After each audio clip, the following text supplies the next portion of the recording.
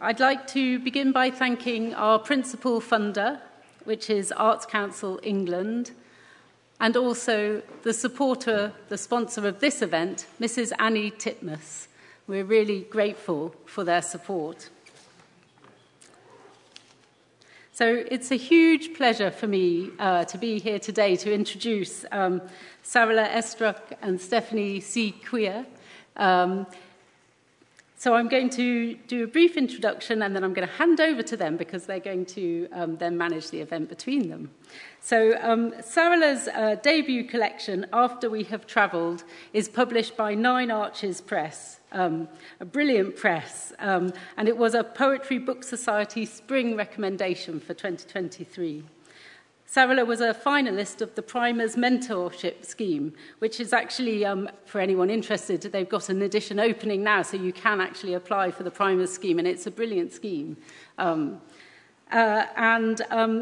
is also a Ledbury Poetry Critic, and her poetry and reviews have been widely published in outlets including Poetry Review, Wasafiri, The Guardian, and featured on BBC Radio. And then I'm very delighted to introduce Stephanie Sy-Quia, whose debut collection, Amnion, has been published by Granta and won the Forward Prize for Best First Collection, and had been a work in progress for 9 years. Stephanie is also a Ledbury Poetry Critic, and in that guise, she interviewed Margaret Atwood for us for our first hybrid festival, which was in 2021. Stephanie is also an artist and has made a gorgeous hand-printed poster for Ledbury Poetry Festival. And she's also our guest curator, the first ever guest curator that we've ever had at the festival, which is just brilliant. It has been such a brilliant thing, seeing Stephanie's events and the really strong themes that she's introduced into the festival. It's starting to come to life, and we'll be enjoying those over the next 10 days. So it really is a great pleasure to welcome you both to Ledbury. Thank you. Thank you.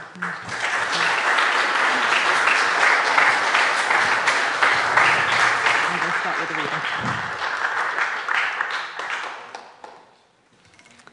So we're going to start with a reading. I'm going to read for about 15 minutes, and then Stephanie's going to read. But yeah, before that, thank you so much for that introduction, Chloe, and thank you to Stephanie and to the festival for inviting me. I'm really, really delighted to be here with you all. I'm going to read the opening poem from my debut collection. It's called On Sound.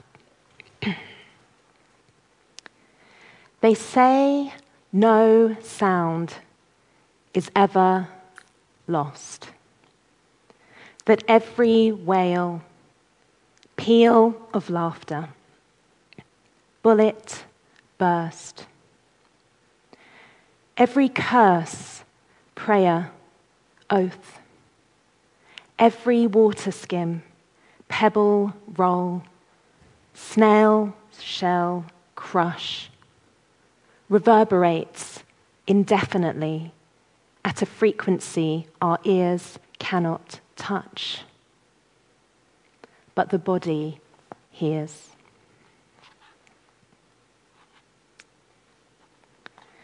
So, as the title poem suggests, one of the key themes of the collection is how experiences and traumas are carried down through the generations. And the collection draws strongly on personal experience and on family history, particularly my experience of losing my father at a young age. And the next poem begins to explore that, but it also begins to probe the complexities of my family history, including the fact that my parents were prohibited from marrying by my paternal relatives. And although my father did have a regular presence in my life, I was estranged from my paternal relatives until he passed away. So this poem begins to explore that. My Indian grandmother. Majestic with silver curls, like a taller version of the Queen. She appears at my mother's flat 6 weeks after my father's death. Call me Gran. I struggle to greet her. My father rarely mentioned her or any family member. My mother shakes her hand with poise. In the kitchen, the kettle screams. She takes me shopping for the day. Have anything you like. By the dress rack, she has a million questions. Wants to know my favourite everything at the pick and mix aisle. I fill the paper bag at her insistence with pear drops and marshmallow twists. Don't tell her I'm not interested in things I used to be. That licorice doesn't taste as sweet, and red and green have lost their radiance. In the back of the taxi, I steal a closer look, while her head's turned, absorbing London streets. Regal neck and silver locks, pale skin gently craped. It's strange to think my father's hair will never grow white, that his skin won't soften and fold into itself like a rose that holds onto its stalk long after passing its peak.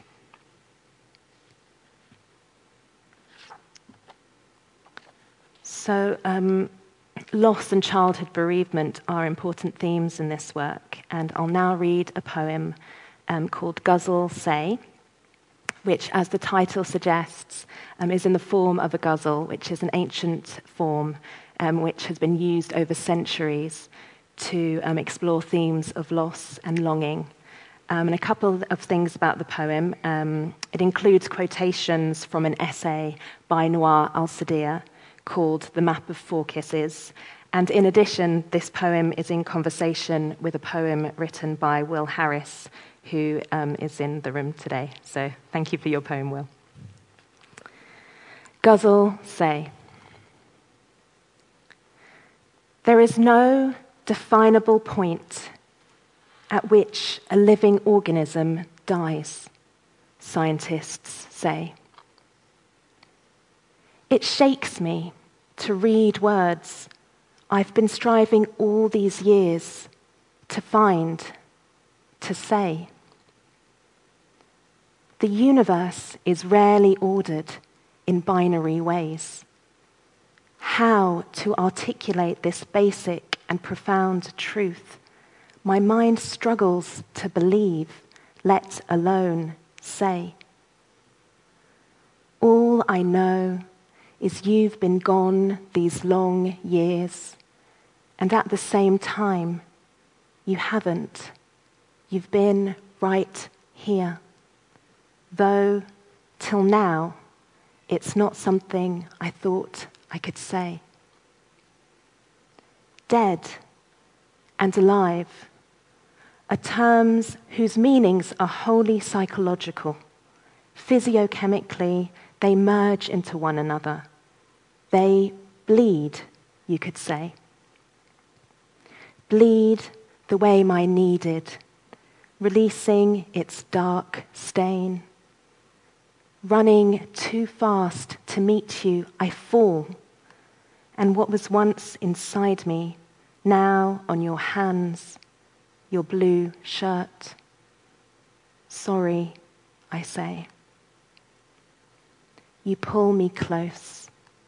In the garden beside the alley in which we crouch, the chestnut trees are whispering, a sound only half got out. Sorry, you say. The whispering grows louder, reverberates in my ear, my throat.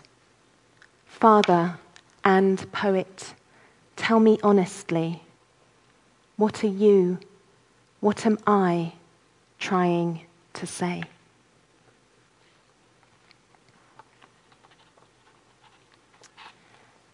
And now I'm looking at how much time I've got. I'm going to read a poem called The Residency. So as a person of mixed heritage who grew up estranged from my paternal Indian relatives, but who came to develop a warm relationship with them as I grew older, I had many gaps of knowledge of both my own family history and also of Anglo-Indian history, or British history, I could say, which was compounded by the fact that I wasn't taught anything about the British Empire or what they did in India at school. So the next poem is set in Lucknow, which is a site, one of the primary sites of the First War of Indian Independence, which resulted in many, many casualties, but the speaker doesn't know that yet. Get some water, sorry.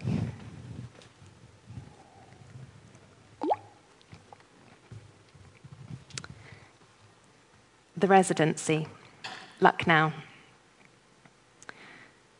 The morning you visit the Residency, the April sun is already high and intolerable. A brightness blearing the information plaques. Crumbling walls pierced with exit wounds.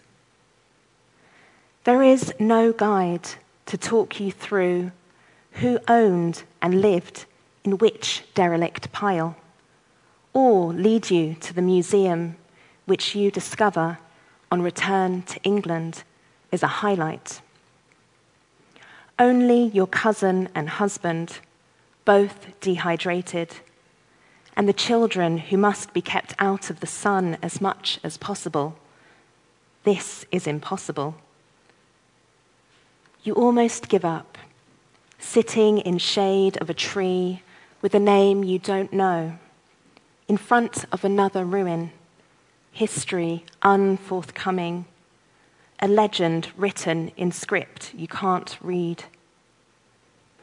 You want to understand this, want and at the same time don't want to know the truth about what happened here, the hurt inflicted on your ancestors on both sides, from both sides. This is your inheritance, or at least a part.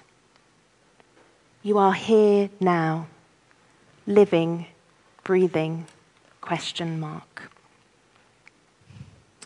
think I have time for one more, and this one will hopefully be a little bit lighter. So this poem is a short final poem, and it, having read a poem about uncertainty and ambivalence towards unknowing, I thought I would read a poem which celebrates uncertainty and cultural and linguistic differences. It's a poem which acknowledges that there is so much in this world we don't know and that language can't quite capture, and that is a wonderful thing, really. Bouchon.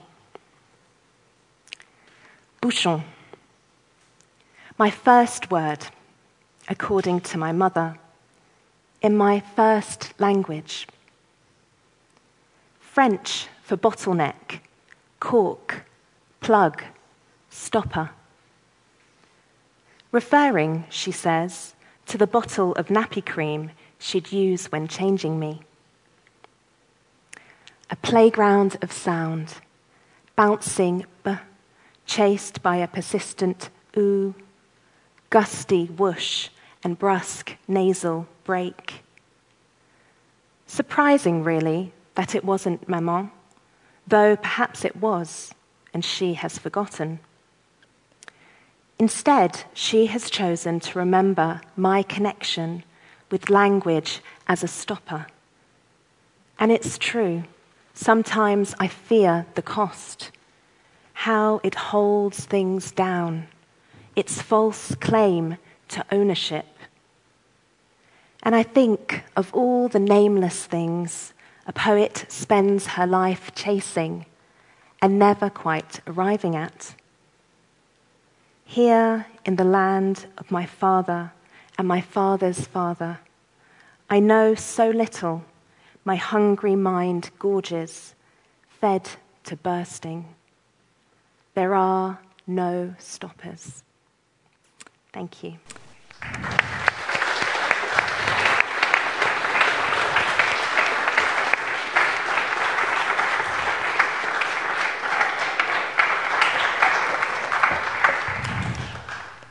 Almost poured water down my mic. Hello, thank you all so much for being here. It's wonderful to be able to champion Sarala's beautiful book. Sarala and I met when we were both Ledbury Critics. Sarala's part of the first cohort and I'm part of the second. And I said to you in the green room that we should not make it so obvious that we're friends, because God forbid that people should think the festival was nepotistic. But then I think actually just the warmth is going to be quite hard to mask. So we're friends. Live with it. So I'm just going to do a very short reading for you today. Is my earring causing trouble? No? Okay. Which is where... here we go. I am writing now from the inky heart of empire, its assonance no more unknown to me.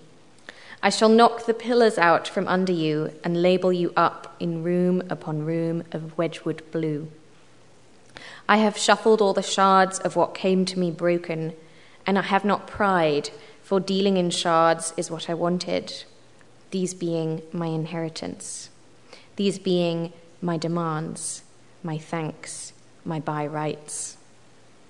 I used to worry that the performance was never quite for my own benefit, that I owed it to others, that without me they might never apprehend, and therefore I was duty-bound to make the point again and again, with the quiet militancy of washing rice before cooking it in a saucepan.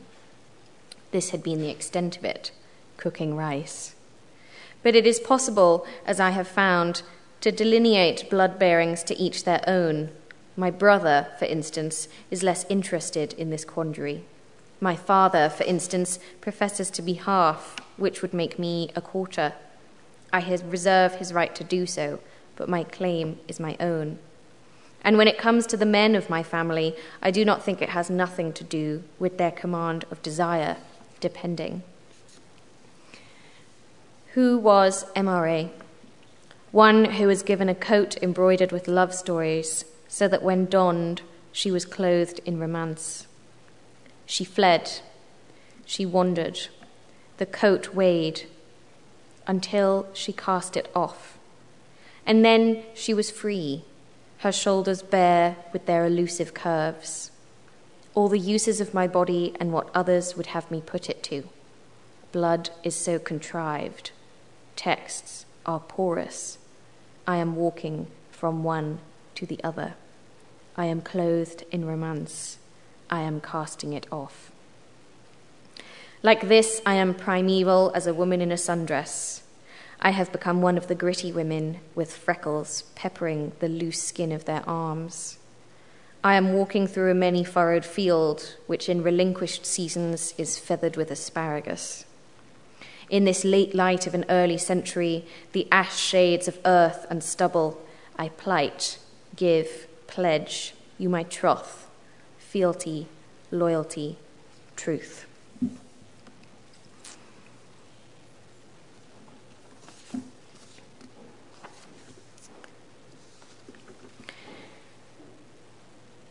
My mother was born on the Sahara's edge, blonde, with blue eyes, in the dark hands of the doctor who slapped her to breath. In the beginning, the begetting. Leda, Mary, Igraine, the Sabines, the mothers of Theseus and Heracles, blessed among women.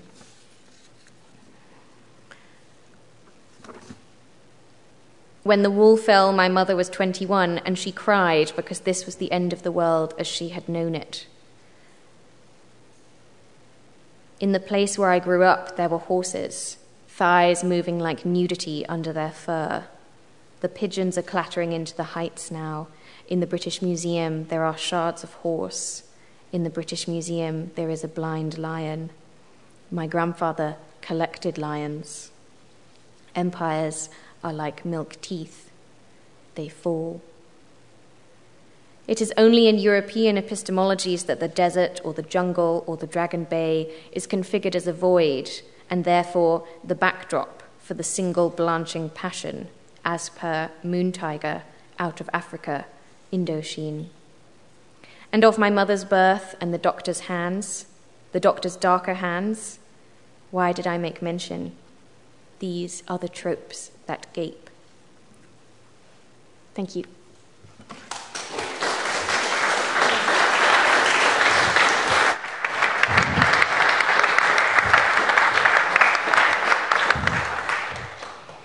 So, Sarala. Yes, I'm just shifting over. I think we should begin by defining family history. What is it? Oh, that's what we said we were going to talk about. Yes, in the drawing room, we were like, we should say what this is. I was saying that in context of... Is my mic on? I'm not... Yes, it is. Okay. Oh, that's very loud now. Okay. I was just saying that in the context of, I feel like I write about family, and family is in sort of every single poem. And I also feel that every poem is sort of about family, because when you're writing about yourself, or if you're writing about anything, you're writing about yourself, whatever you're writing about, and your family inform you, and vice versa. So I was just saying that I found it really difficult trying to choose poems about family history, because I don't see my book as being like a quest to discover my family history, although that has been an element of my life. So, yeah, what is family history to you? I might throw that back at you. Nicely done. Well, family history is... I suppose for me, what was interesting about family history was the anecdote and the form of the anecdote, and how the anecdote is this very organic but also relatively ephemeral form, in that we all have a bank of family stories. And people come up to me at the end of events and they say, oh, you have such an amazing family history. Mine is so boring. And I always say there's no such thing as a boring family history, because somewhere, even if you don't know what the story is, somewhere along the line, someone will have done something moving or impressive, or come into contact with some kind of macro historical event in some tiny way. So, I mean, for me, what's interesting about the anecdote is that the best anecdotes are the ones where, as I say, a macro historical event, a world event, your Berlin Wall coming down, your 9/11, your, the Blitz, so many examples, right? The 20th century was pretty profligate in kind of every civilian, I think, somewhere, at very few degrees of separation, has a story of a major event. And I think that it kind of transubstantiates history, really, into being something that continues to live in us. So if those anecdotes are within your ancestors, even if it's an immediate ancestor like a parent, I think that the sort of genetic aspect of that, the fact that it is in you somehow, really captured my imagination. And also that even though those stories can be really dramatic, I don't have any anecdotes about the First World War. I think the earliest one that I've ever heard of anyone having is my history teacher at school, and his great-great-grandmother grew up in Paris and was a small girl during the Prussian War, when there were food shortages in Paris, and so they killed and ate all the animals in the zoo, and she remembers eating some of the elephant. But, that's the 1870s, and that's the kind of furthest. It's kind of like the notion of the proscenium, the memory of the forest goes only as far back as the oldest tree in the forest. And that's the oldest one that I've ever heard of. But otherwise, it only really goes back 2 generations, and then they die with the teller because they lose their vividness. And so I wanted to kind of collate the anecdotes in my family, and have that be a way of kind of immortalizing them and, piecing together the shards of it, really. And there are histories of families other than my own, as it were, which also captured my imagination, I suppose, but I guess it was harder for me to justify my claim to those. And I think the claim to family history is something I have sweated over a lot. Yeah, that leads into my question. I don't know if you want me to probe that a bit more. Well, this is one of the questions we had on here, which was a poem that I didn't end up reading because I felt like I was running out of time. But in Grandfather Speaks, I quote Manisa Alvi, who says, "The family history, is it there for the taking?" And then we were going to talk about when we write family history, are we taking or what are we doing with that? And I think just to sort of respond to what you were just saying, we all have family histories, and lots of us here are writers. And when you were talking about, so that's sort of what the book is about, my book is about as well, in terms of they are our stories. We have inherited these memories even if they're not spoken about. So the particular poem that has the Manisa Alvi quote is about the partition of India and Pakistan. And it's well known that within the South Asian community, it's very, very difficult to speak about the atrocities and the whole experiences of what happened in partition. But there's also a growing awareness with younger generations that it has informed our lives even if we're not aware of the details. It has shaped our parents and our grandparents. And so it's this quandary is, are we... So her exact quote is, "The family story, is it there for the taking? Is it mine for the taking?" And I think it's a question that we all ask ourselves. But the family story is also our story. Yeah, I mean, I think what strikes me about your book is that it's written with so much love. And, I think that, if you just let the love be your guiding impulse, then you probably can't go far wrong, I would have thought. That was our question about how do we do that? So how do we hold other people's trauma? And I think this is it's such a difficult question that I don't have the answer for. I don't think anybody has the answer for. But for me it's so important to write about traumatic events as sensitively as possible and in a safe way as possible. But on the other hand, repressing these stories I think creates immense harm. So for me, my aim is to bring up what has been submerged, but do it in a way that is healing. Because I think there are so many atrocities that haven't even been properly acknowledged.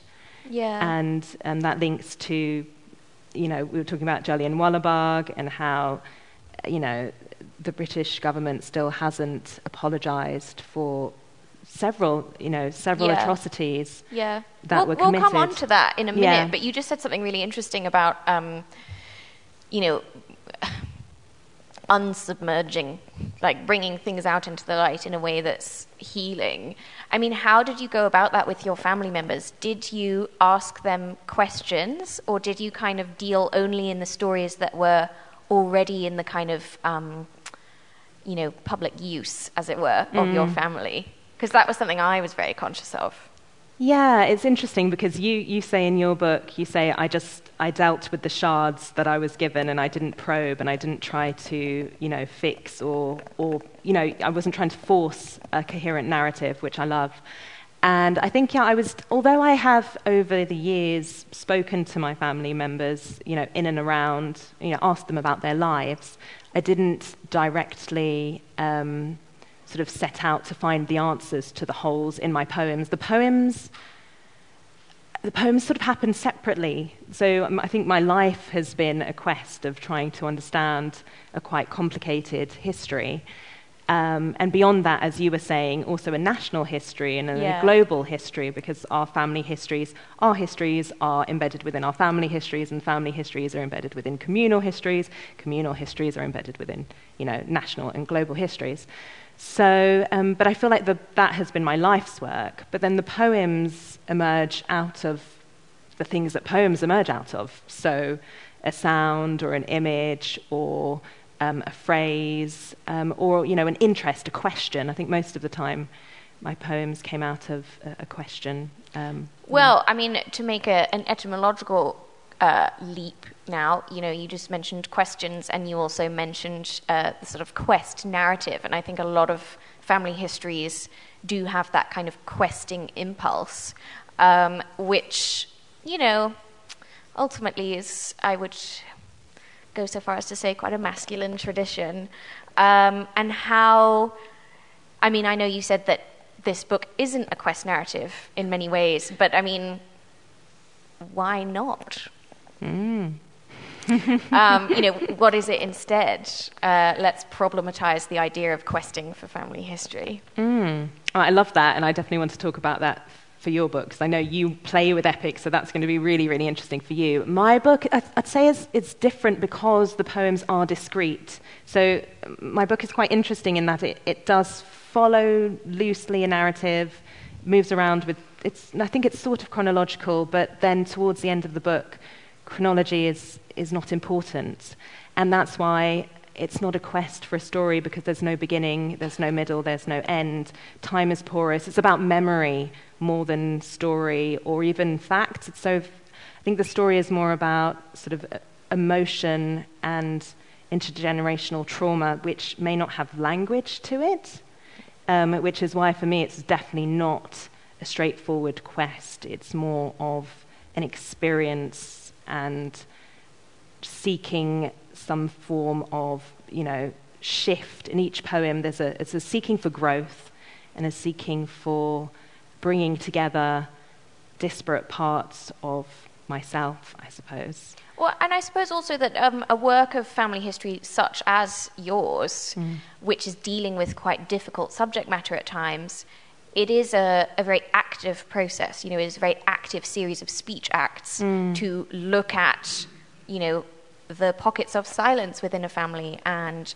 the way that a family has dealt with a huge historical event that has affected it, and so on and so forth. And so it's very much reading this book is such a sort of active, involved process. It happens before your eyes. It's not a static thing.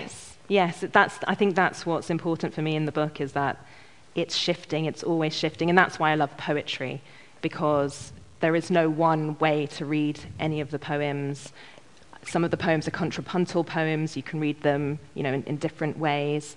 And that's one of the things that was really important to me, was to acknowledge through the form itself that this is not fact. This is not, a memoir. We'll come to you in a minute because you're doing something similar but in a different way. But this is poetry. This deals with uncertainty. This deals with unknowing, and just being honest about that rather than filling in holes. You were asking a question: how do you fill in the gaps? Well, you don't fit it in with stuff that doesn't go in there. You acknowledge those gaps. Yeah, I mean, I only mention this because the lovely Will Harris is in the room with us today, but he was so kind as to give Amnion a quote where he said, "Amnion squirms with a unique resistance." And I was just delighted by that, because I felt that he'd really grasped the kind of fundamental wriggliness of my book. Although wriggly is probably not the one-word pull quote that I would want to have on the back cover. But exactly that, just kind of, trying to sort of dodge the categorizing impulse, I think, which, especially as poets of mixed heritage, we have to deal with a lot, and it can get quite tiring. I'm sure you have a similar impatience of just wanting to toss out the kind of pre-existing metrics. But I want to come now to, again, silences, difficult silences. I was reading this amazing sobriety memoir, which is also a memoir of, so the author is Octavia Bright. The book is called This Ragged Grace. It came out this time last month. So it's very new and it's excellent. I would highly recommend it. But it's sort of a sobriety memoir on the one hand, and then also about caring for her father, who had Alzheimer's and then died. But she has this great line in there, which I really hope will just kind of enter the canon of writing on this topic, where she says, one of the most complicated family dynamics is navigating everyone's right to denial, which is a tricky one. And how did you do that as someone who was writing for publication? Yes.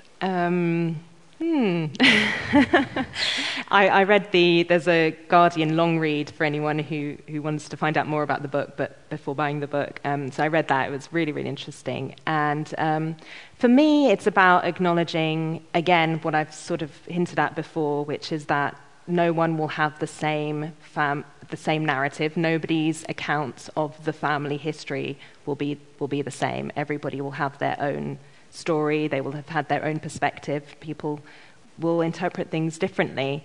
So I think, yes, that's something that I suppose one just has to keep in mind when one is writing about family, and accepting that. So I think Octavia Bright talks about denial being really important as a sort of safety mechanism. People need denial when they are not ready yet to take on a very, painful truth, or, what is truth, but to take on, accept this emotional pain which they are blocking from. And it can be very... And denial can be extremely brave. Like, it doesn't get its due as an act of bravery as well. Actually obviously it's a tricky concept, but, I think that everyone has their ways of, and generationally as well. Yes. That is its own beast.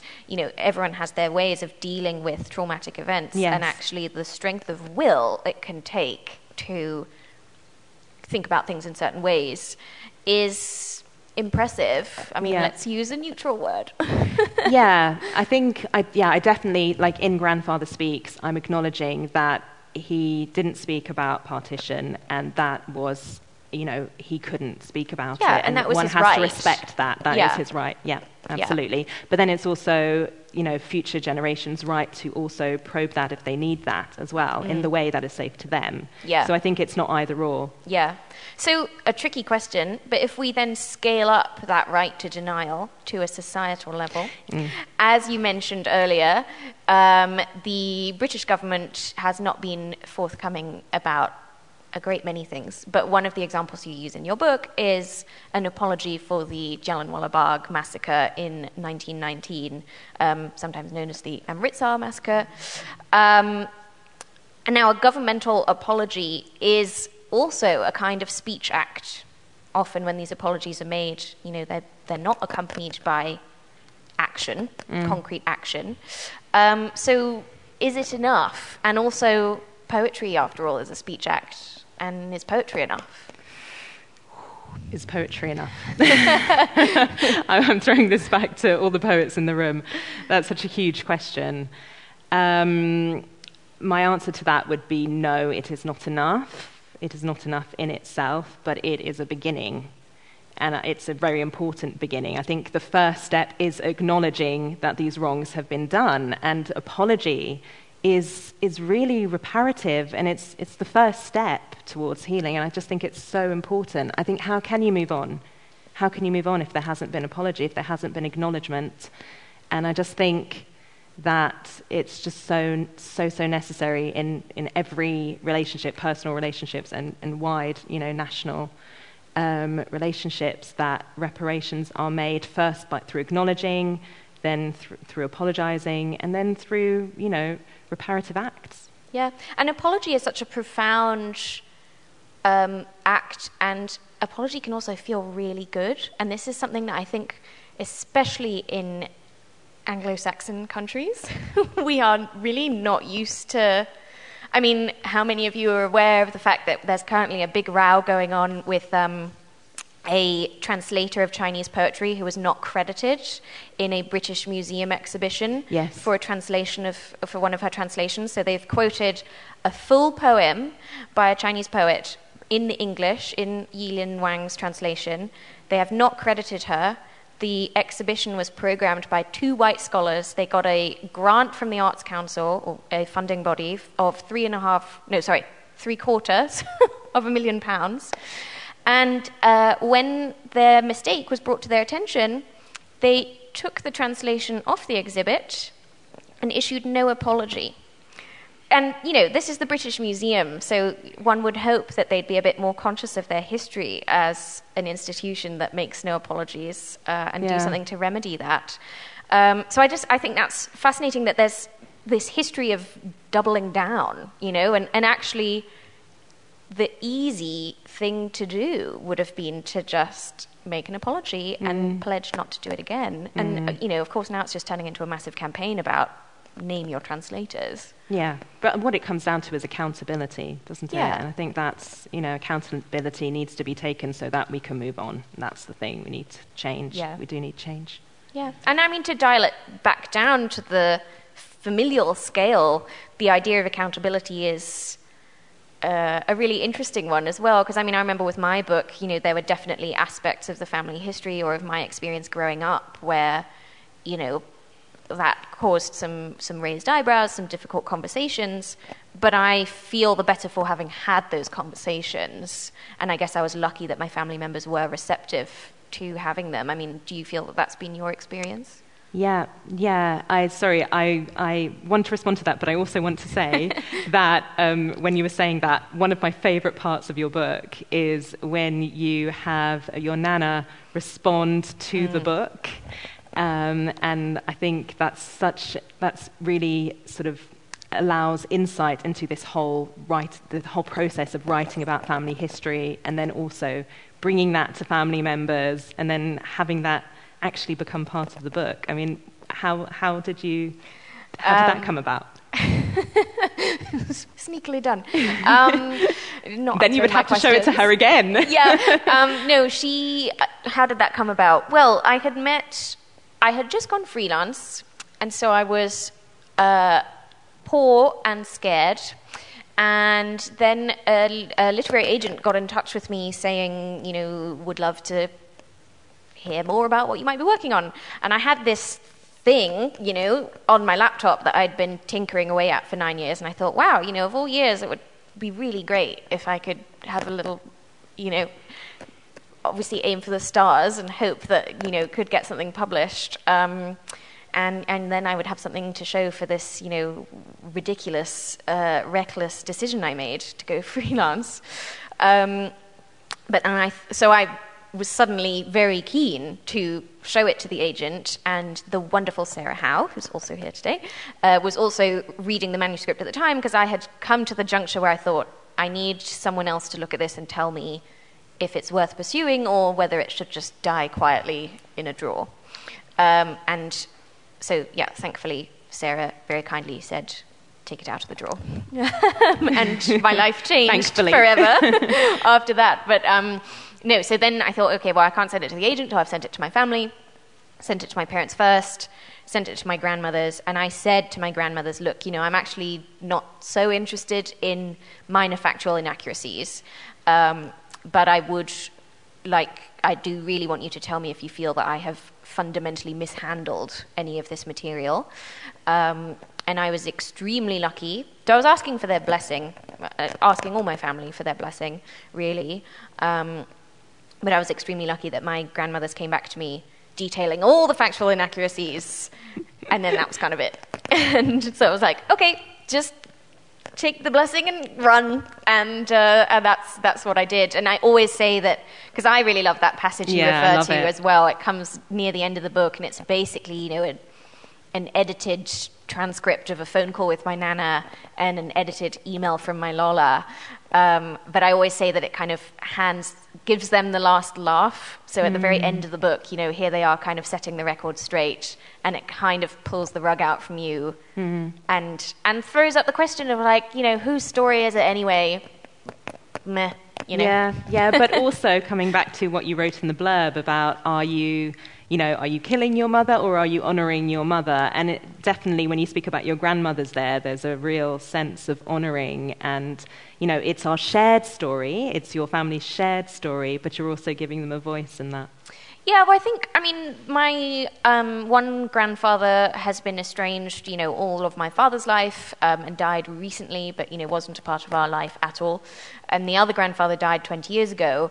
So, they just weren't, they weren't presences in my life. And therefore, matriarchies were really, really important to me, and just thinking about whose histories get written about in the first place, and wanting to kind of really put matrilinearity on the record, which actually brings me to one of my other questions. So you have 2 beautiful children. Yes. And I have no beautiful children. I only have this one, yes. which is currently one ink-stained and child. probably falling apart. But so this is a question about. This is a book about kind of family chronicling, but also family making, and family finding as well. I wondered whether you could family futures as well. Could you speak to that? Yes. So when we were talking about what is family history, and I was saying, oh gosh, I know I said that I want to do a panel on family history. Is my book about family history? I don't know. It's about family. It's about, it's about me. It's about, well, it's not just about me. It's not, obviously it's a work of art as well. So I hate also making that illusion, immediately making it sound like it's memoir, because it's not. But it's also about the past, but it's about the present, and it's about the future. Because it's about growth, really, I think, and it's about relation. And so I was actually going to read my more cheerful sort of poems are about motherhood, but there are too many themes in the book for you to have sample today. That was important for me to. The poetics of motherhood are having a really prolonged moment, I would say. And how did you feel yourself in relation to that tradition, that emerging tradition? Yes. So I was actually, those motherhood poems, some of them are some of my older poems, and actually it was through this urgency to write during early motherhood that made me come back to writing poetry seriously. I was dabbling with prose for a very long time, actually. There's something about the immediacy of poetry that allowed me to just really start grappling with these questions of motherhood, which I felt weren't being written about enough when I was starting doing this. This was about 10 years ago or so, but right around then, everybody there must have been something in the air. Poets just started getting into this subject, which, it's a huge subject, and also fatherhood as well is getting more written about. So I think, these are all things that are complex and that society likes to couch in easy myths. Yeah. And that they need to be explored in poetry. Yeah, probed, like lancing a boil. Yeah. Finally, we probably need to go to audience questions in a minute. Yeah, we'll have one last question in your acknowledgements. So tip for any of you who don't do this already, but my favourite thing to do when I read a book is read the acknowledgements first, because they often have kind of the most concise articulation of the author's project, often unbeknownst to them. Some of the most moving, in a book of love poems, the most moving thing might be the acknowledgements, which isn't an indictment of the love poems. It's just, I think, the concision that acknowledgements force can be really, really beautiful. Anyway, in your acknowledgements, your last thanks goes to, in normally the slot that is reserved for a partner, children, a parent, some huge loving figure in someone's life. Your thanks go to the readers and writers of poetry for making poetry relevant in our lives. So that sort of got me thinking about art and artistic influence as a form of chosen family and lateral lines of influence. You don't necessarily inherit a tradition from above, but with your contemporaries. Yes. Is that something that you would like to speak to? Yes. Yeah, I love that you've said that, because that wasn't conscious. And also to say that I do thank my family and my husband and my kids and everybody else as well. The final thanks is to poets and readers of poetry for continuing to make poetry relevant to our lives, because that's why we're here now. And that's where I'm having these amazing conversations about things that are not often spoken about, and I feel poetry allows us to have these really important, deeper conversations that I think ordinary language sort of can't quite get to grips with.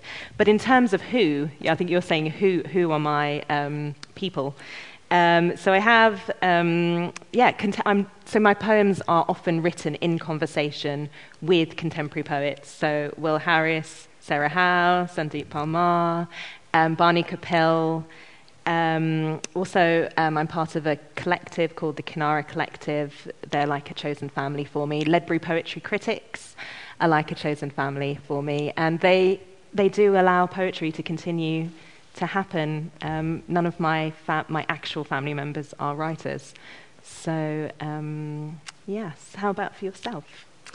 Well, I mean, yeah, same here. I mean, I'm not part of any collective other than the Ledbury Critics, but it has, I mean, as I say in the program, it's just had this completely invaluable influence in my life and helped me find my vocation and a whole bunch of new friends. So, yeah.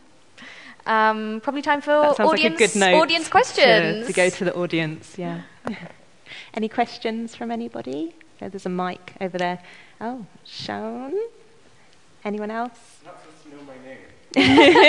Oh, sorry. The gentleman man with the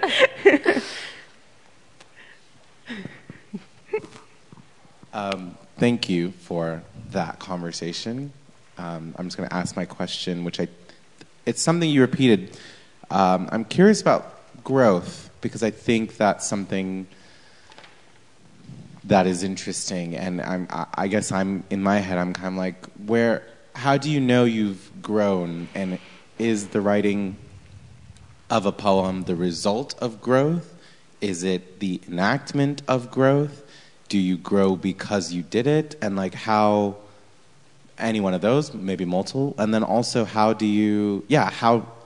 what is the manifestation of growth? Is it a poetic, technical growth? Is it an empathetic thing? Is it how do you know? Is it something you can only know afterwards? Now that your book's been out for 5 months, 6 months? 6 months. Yeah. Is it now that you're able to see that growth, or did you feel it when? How do you track that, and how do you know it's happening? If the poems, are, if that's what the poems are seeking to kind of, work or make evident? Is it about showing growth, or is it just a kind of interpersonal thing that happens because you've gone through the act of poesis? That's such a good question. That's for either of you. Yeah. That's such a good question. I'll start, if that's okay. It felt like a part of that question is when do you know that growth has happened, and which kind of made me think of when does how do you know a poem is finished, or when does the poem end? I don't know if this is a good answer. I was going to say it's continual, that I don't think that the growth has stopped because I stopped writing those poems. I think every time I revisit those poems, every time I read those poems, I learn something new. I continue to grow. So I would say that the whole process from, just having the ideas, thinking through it, jotting down, free writing, to, getting down something, a kind of poem-esque on the page, working with the editor, working with mentors. It's such a long growth process that actually quite amazingly and wonderfully just doesn't even end when the poem is done. Yeah, I mean, I would say, actually, because I remember pre-publication, I sort of, I had a degree in English literature, and I was like, the author is dead, and I don't know what I have to do with it.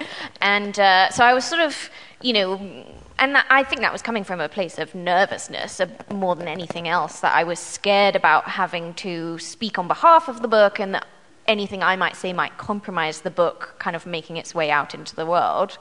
But then I found that it's really, really fun. And I think talking about the book has been so inspiring for my next project, and seeing, when I read bits of the book, seeing, what I choose to read and how that makes where the emphasis of my concerns is sort of shifting all the time, has been a really exciting process to observe. So I Yeah. would say this kind of thing helps with growth. Yeah, but which is growth? So as you're saying, the concerns shift, and that's how you know growth is happening. Yeah, and you're being given the opportunity to have that experience, which is a wonderful, precious thing. And which is why it's also so important to get the poems down and to publish, to allow that growth to happen, because I think when it was in my head, that growth wasn't happening and I was sort of being a bit stuck, whereas the whole process of writing and publishing and talking with people Yeah, I mean, I wouldn't say that. it's just publishing, but find people you can talk about poetry to. Yes. Because publishing isn't everything. Yeah. But, yeah, find your poetry pals. Yeah, talk to people about poetry, about your poetry. Yeah. I think one or two more questions. Yes. Thank you. Stripy sleeve. I was interested in what you said about denial, and that's a major thing, isn't it? I'm thinking from a personal point of view. I wasn't able to write about my ethnic background, family ethnic background, until my mother died, because my mother was in total denial about her roots. And I wondered how, if you had been, you seem to have got the blessing of your families for what you did, but if you had come up against that resistance, what would you have done? Well, I mean, I think what you're talking about is shame, which is quite distinct. I mean, it's definitely it comes under the umbrella of trauma, but I would say it's quite important to distinguish between shame and something else, because whereas there are other forms of trauma that I wouldn't want to touch too much if they belong to other people, I think, and you have to be gentle, you can't force it, but I think that helping people to stop feeling ashamed about things is really valuable work.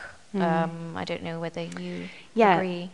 Yes, absolutely agree with that. I think shame, it's known that shame sort of, thrives in silence. And so that's what I was talking about, bringing these stories up is where the healing begins. So that's why we feel so compelled to write these stories. But on the other hand, I have to say that there has been at least one poem that actually my husband wasn't very happy with, and that was for his own reasons. And so this wasn't part of this book. This was something a long time ago, and he said, "Oh, I don't want you to publish that." And there was another poem that I had, which was also about my husband, and I thought didn't even show it to him, and I thought he wouldn't be happy with me publishing that. So I think, you do have to ask yourself these questions. You do have to respect the people that you love. So there's no neat answer to that. Do we have time for one more? We've got like a minute or two, or not. I don't know. My watch is a bit slow. Is that time? It's like 30 seconds. Speak now or forever hold your peace. I think that's time, isn't it? Thank you. Thank you so much. Thank you so much. Thank you. That was really nice.